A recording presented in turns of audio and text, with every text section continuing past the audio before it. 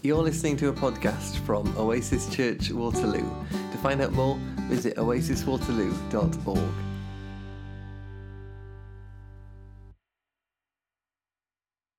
Now, when Jesus saw the crowds, he went up on the mountainside and sat down. His disciples came to him, and he began to teach them. He said, "Blessed are the poor in spirit, for theirs is the kingdom of God. Blessed are those who mourn, for they will be comforted. Blessed are the meek, for they will inherit the earth.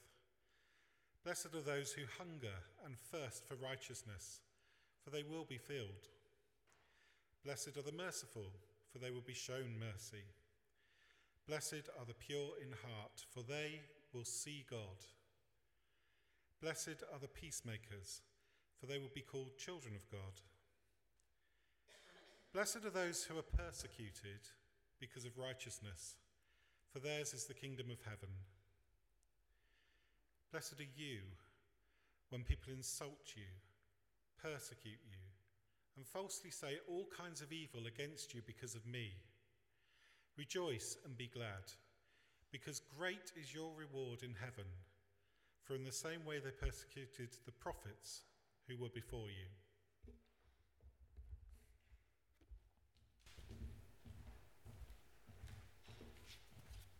Great, thanks, Dean. Very well read.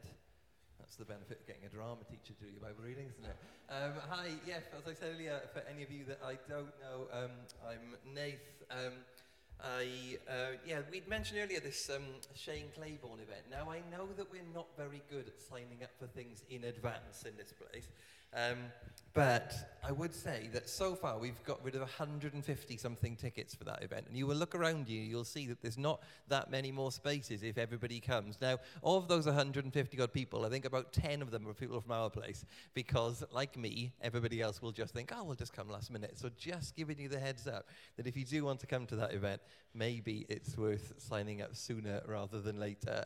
As Anna said, I'm ending this series that we've been doing on Jesus' Jewish roots. I kicked it off looking at baptism, and then Leanne spoke about Jesus being a rabbi. Steve spoke about Jesus the Messiah, and I kind of touched on that a bit later and talked about what it meant that Jesus was the anointed one. Last week, Dave Parr talked about turning over the tables, and here we are this week, the sixth in the series, looking at the Sermon on the Mount. Now, as Anna said, it's a pretty commonly known bit of the Bible, isn't it? Most of us will have at least heard of a bit about the Sermon on the Mount. It starts in Matthew chapter 5, that bit that Dean just read to us, and it carries on for the whole of that chapter, the whole of chapter 6, and the whole of chapter 7. As it is written in Matthew, it's the longest unbroken monologue from Jesus in any of the Gospels. It's the longest time that Jesus stands up and preaches. It would have taken a long time to get through this. It would have even been longer than some of Steve's sermons. Not all of them, but some of them, I think. However, if you read the book of Luke, which is another account of Jesus' life, that has a lot of these stories kind of dotted throughout that book, not just done in one big long bit at the beginning. And the theologians think that Luke's version is probably more historically accurate. It probably was a few different sermons over the course of the time that Jesus was preaching and teaching. But Matthew was deliberately writing for a Jewish audience. So his kind of focus, where he was focusing his attention, was a bit different to some of the other gospel writers. And so what he was doing was trying to draw parallels all the time between his account of Jesus' life and what they would call the Hebrew Scriptures, what we know as the Old Testament. So lots of you will know that at the beginning of the Old Testament, Moses comes down from Mount Sinai clutching the law, and he reads the law to the people of Israel from the side of a mountain. So Matthew, in his account of Jesus' life, is trying to draw that parallel between Moses by saying Jesus also stood on the side of a mountain, and he is giving us some new laws, a new way to live. So Jesus stands up on the side of this mountain, and I don't think it's an exaggeration to say that at that moment, everything changes. See, lots of you would have heard about people like the Pharisees, who were a religious group, and they were all about the law. What they cared about more than anything else was keeping the law, making sure they didn't do anything that might be construed as breaking the law. They're the kind of people who wouldn't be much fun at parties. I don't think I could have got on with them. I don't think we'd have been great friends. But people love rules, don't they? It can be easier to follow rules sometimes. It's a bit more kind of black and white. It's clearer what to do. It's easier than trying to make decisions about things. And back then, like today, there were some pretty straightforward ideas about what worked and what didn't work. Do everything you can to be rich and powerful. Make sure you think first about your own happiness. Don't worry about other people. Be independent. Be aggressive. Be somebody. Make a name for yourself. And always make sure you're popular. So here's Jesus. Just before the Sermon on the Mount, just before the bit that Dean read to us, at the end of the 4th chapter of Matthew's Gospel and the beginning of Matthew 5, we read these words. Jesus went throughout Galilee, teaching in their synagogues, proclaiming the good news of the kingdom and healing every disease and illness among the people. News about him spread all over Syria, and people brought to him all who were ill with various diseases, those suffering severe pain, the demon-possessed, those having seizures and the paralyzed, and he healed them. Large crowds from Galilee, the Decapolis, Jerusalem, Judea, and the region across the Jordan followed him. Now, when Jesus saw the crowds, he went up on a mountainside and he sat down. The disciples came to him and he began to teach them. And here is where everything changes. Because he doesn't say, do everything you can to be rich and powerful. He doesn't say it is imperative that you keep the law of Moses. Whatever you do, don't break the rules. He doesn't say that.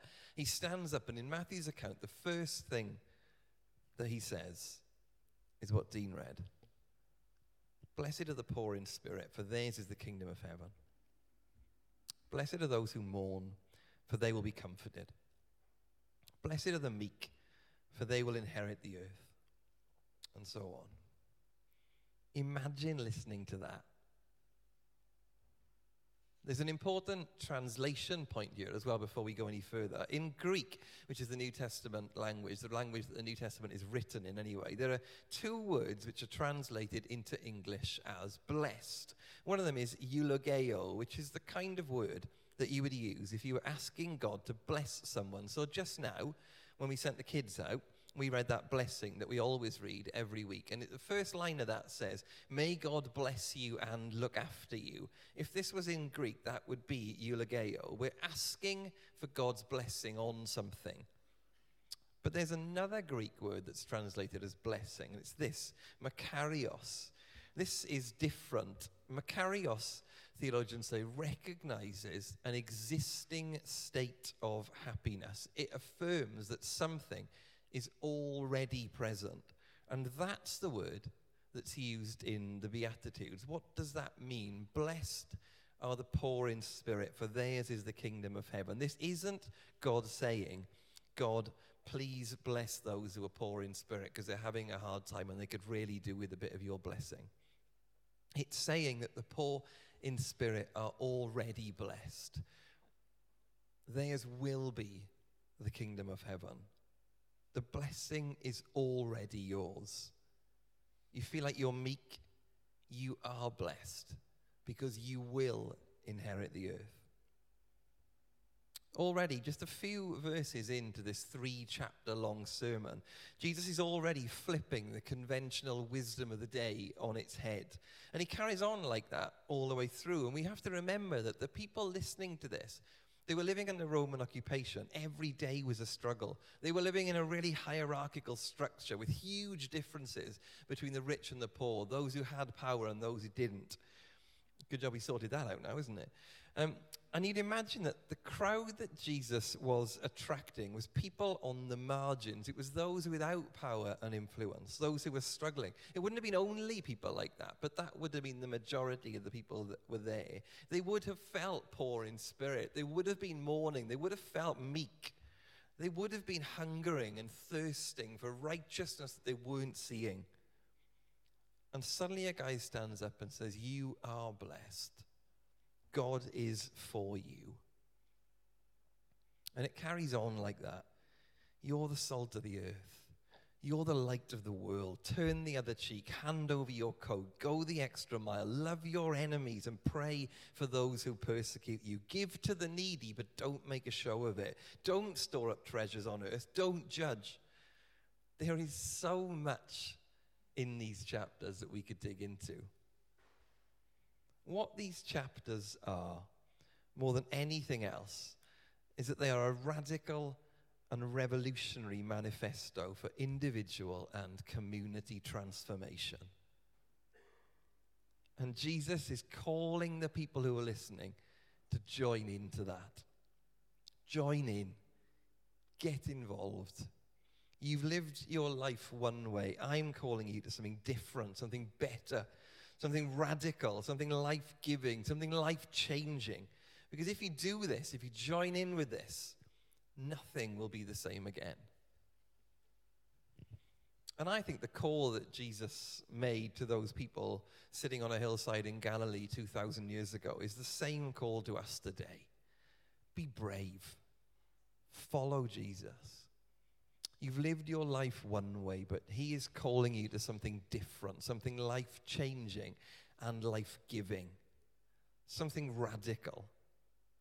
Jesus was turning commonly held wisdom on its head. You have heard that it was said, an eye for an eye and a tooth for a tooth. But I tell you, do not resist an evil person. You have heard that it was said, love your neighbor and hate your enemy. But I tell you, love your enemies and pray for those who persecute you. You have heard it said, but I tell you. And I think this is part of our job today. You have heard it said, but I tell you. You have heard it said that gay people can't come to church and be in relationships. But I tell you, that's a poor understanding of theology. You have heard it said that young people in this area cause trouble. But I have heard it said, I tell you, that if you get to know some of these teenagers, you will know that they are some of the most life-giving people that you could meet. Has anyone read this? Lord of the Flies. It's a book from the 50s. The premise is these young people end up shipwrecked on a desert island and chaos breaks out. Immediately, they realize they can't live together without rules and without laws. There is no civilization. There's no civilized society. And what happens is, towards the end of the book, spoiler alert, bad things happen.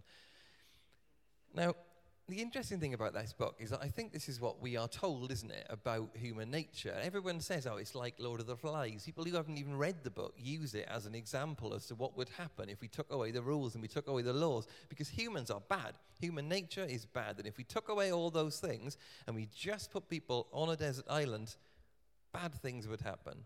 Civilization would break down. But let me tell you a story about an island called Atta. In 1966, so about 15 years after Lord of the Flies was first written, there were 6 boys in a school in Tonga. And they were bored in school, and they thought they'd nip out. And they stole a fishing boat, and they went to get some food. But the problem was that the winds were high, and there was a storm coming, and they were pretty inexperienced on this boat. And suddenly they got swept up in this storm, far from home, couldn't get back. And they ended up shipwrecked on this island, Atta, far from home. The ship was absolutely ruined. There was absolutely no chance they were going to be able to get back. So they wash up on the shore, 6 boys, teenagers. They get up, they walk around, and they realize there's no one there. It is completely uninhabited. They have no way of telling people where they are. They have no ship. They can't get back. And because they've bunked off school, no one even knows where they were going. So what happens? Well, Lord of the Flies tells us that it descends into chaos, doesn't it? But actually what happened was that they created structures. They created systems. They created rotas about who would go and get food, who would clear up after the food. They built structures so they'd have a bit of cover at night. They created space where they could play games. One of them, from half a coconut shell, some driftwood, and some steel wire that they took off the shipwreck, fashioned a guitar, and every morning and evening they would sing and pray together. Once when they were out trying to get food, one of them fell and broke his leg, and they constructed a splint for his leg and set it. These boys were on this island for 15 months. And then one day, there was an Australian sailor. He was called Peter Warner. His dad was one of the richest men in Australia. He ran a massive media conglomerate. And Peter Warner had been bred from birth to become the next his dad, to take over this media conglomerate. And he had no interest in it. What he loved was sailing and fishing. And what he had done is he got a boat, and he was working for his dad at this point, but every opportunity he would get, he'd sneak off onto this boat. And he'd found out that there was something, I think it was lobster or something, near the coast of Tonga. And he wasn't allowed to go and fish there. So he was on his way to Tonga to go and meet somebody to say, can I get a fishing license? They turned him down. He came back. And as he came back, he went the wrong way. And he saw in the distance an island that he'd never seen before. And he thought, that's odd. It must be uninhabited because I've never seen it before. It's not on my map, all this kind of stuff. And as he gets closer, he says to the guys he's on the ship with, he says, hey, let's go and have a look at this. And as they get closer, suddenly these 6 boys can't believe it. They're waving, they're running, they're diving into the sea to try and swim towards him. He goes up to them. They say, we don't really know. We think we've been here for 15 months. We've been trying to count the days. We think it's about 15 months. And they start to tell Peter Warner their story. It turns out that when they'd had a falling out, one of them would be sent to one side of the island and the other one would be sent to the other side.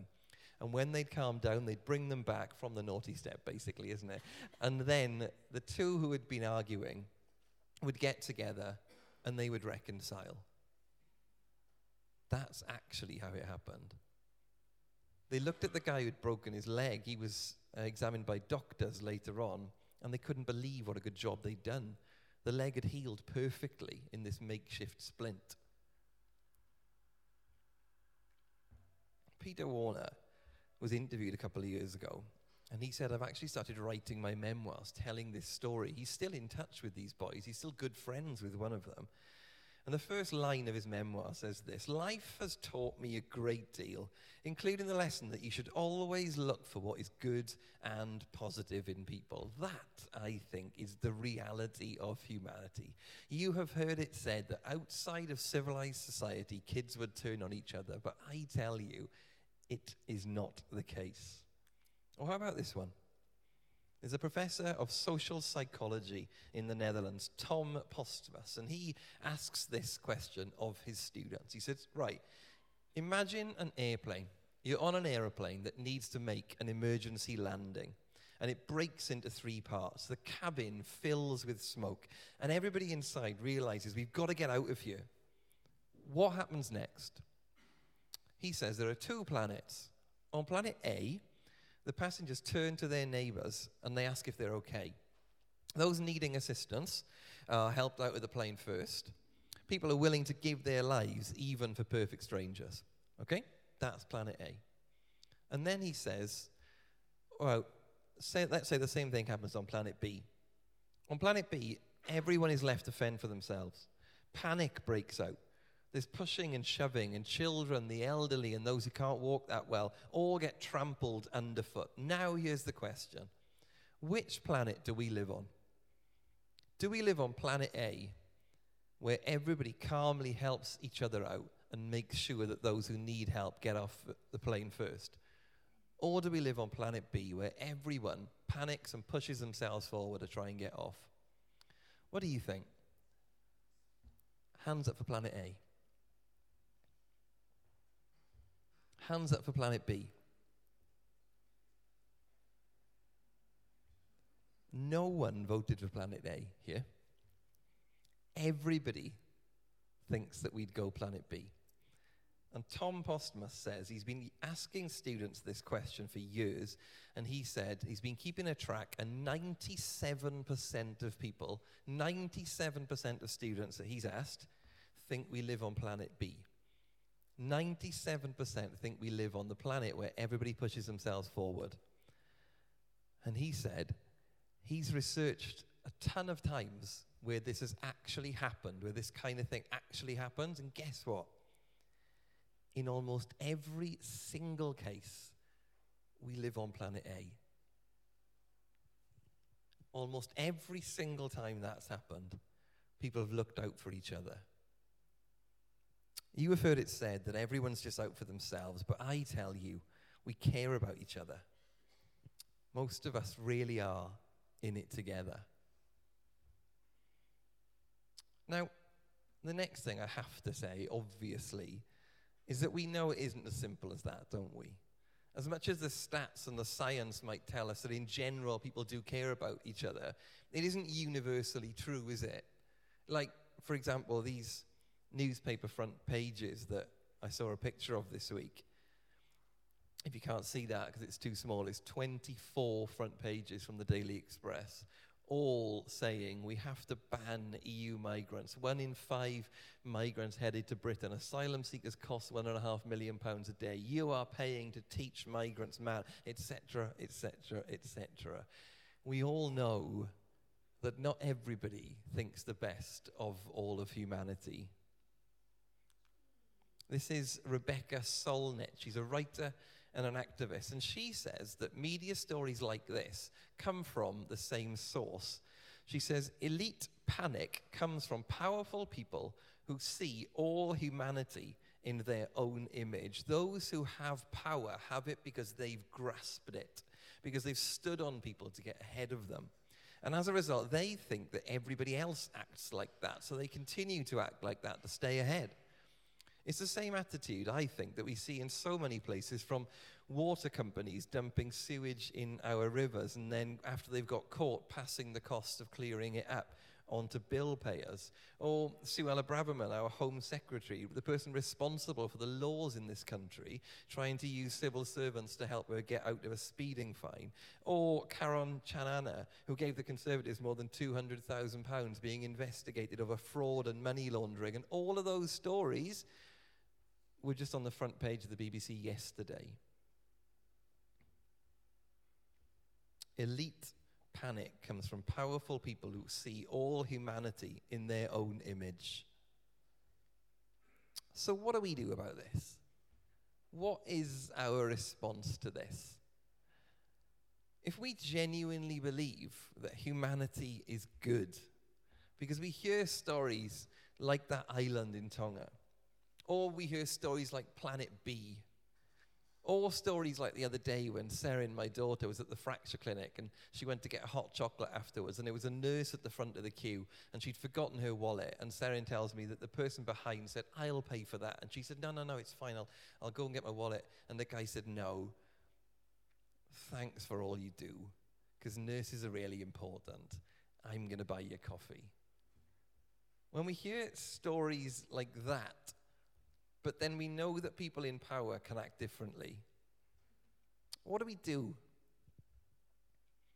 I wonder if one of the answers could also be found in the Sermon on the Mount.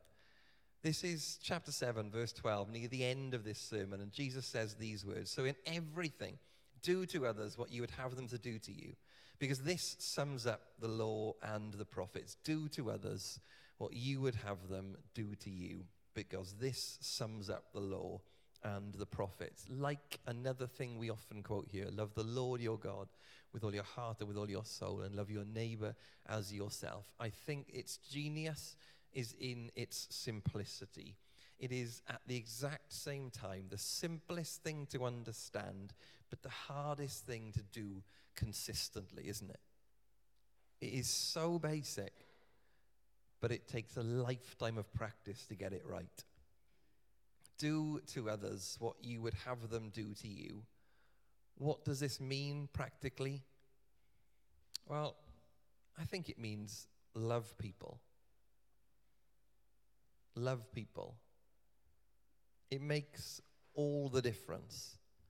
And not just emotionally, but physically. A few years ago, I read about something called the Ornish spectrum, which says that the more love and support you have, the lower your chances are of contracting heart disease. Love people. And let's be honest, I think we can be a bit rubbish, can't we, day to day at showing love. I grew up in a kind of pretty typical working class town, a place where men never said, I love you. It just wasn't part of our vocabulary. And I think probably I still struggle with saying those kind of words now. But, you know, of course you love your mates, don't you? Of course you do. A few years ago, I remember watching an interview with a guy called Guy Garvey, who's the lead singer of a band called Elbow. He had written a song, and the last song on this album ended with the refrain, love you, mate, love you, mate, love you, mate.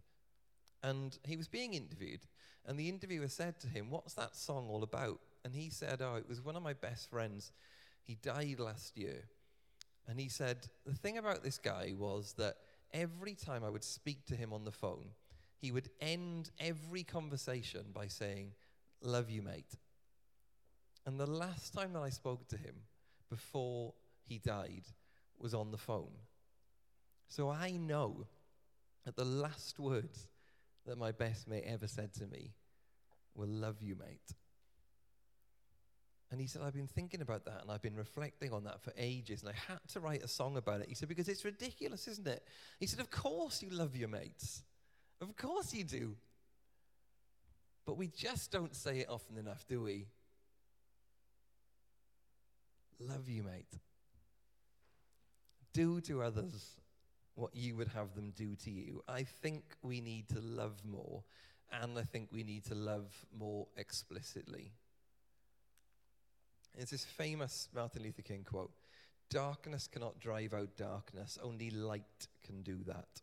Hate cannot drive out hate, only love can do that. In response to those who grasp power, who will do anything to hold on to the power they have, I wonder if love in the face of hate is the most powerful response that we can give. One more story, and then I'll end.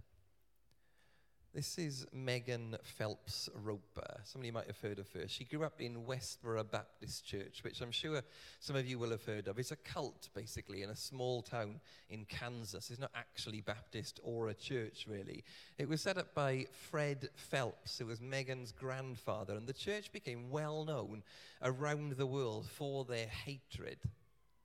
They would picket funerals, standing with their signs shouting about how that person had died because they had sinned and they would be going to hell. Megan first picketed a funeral when she was 5 years old. Her life was spent inside this cult. But then Westboro became aware of Twitter and thought this is the perfect mechanism to spread this message to the world. Megan was young, she kind of understood the tech, and she became responsible for the Westboro Baptist Twitter account, and she was good at it.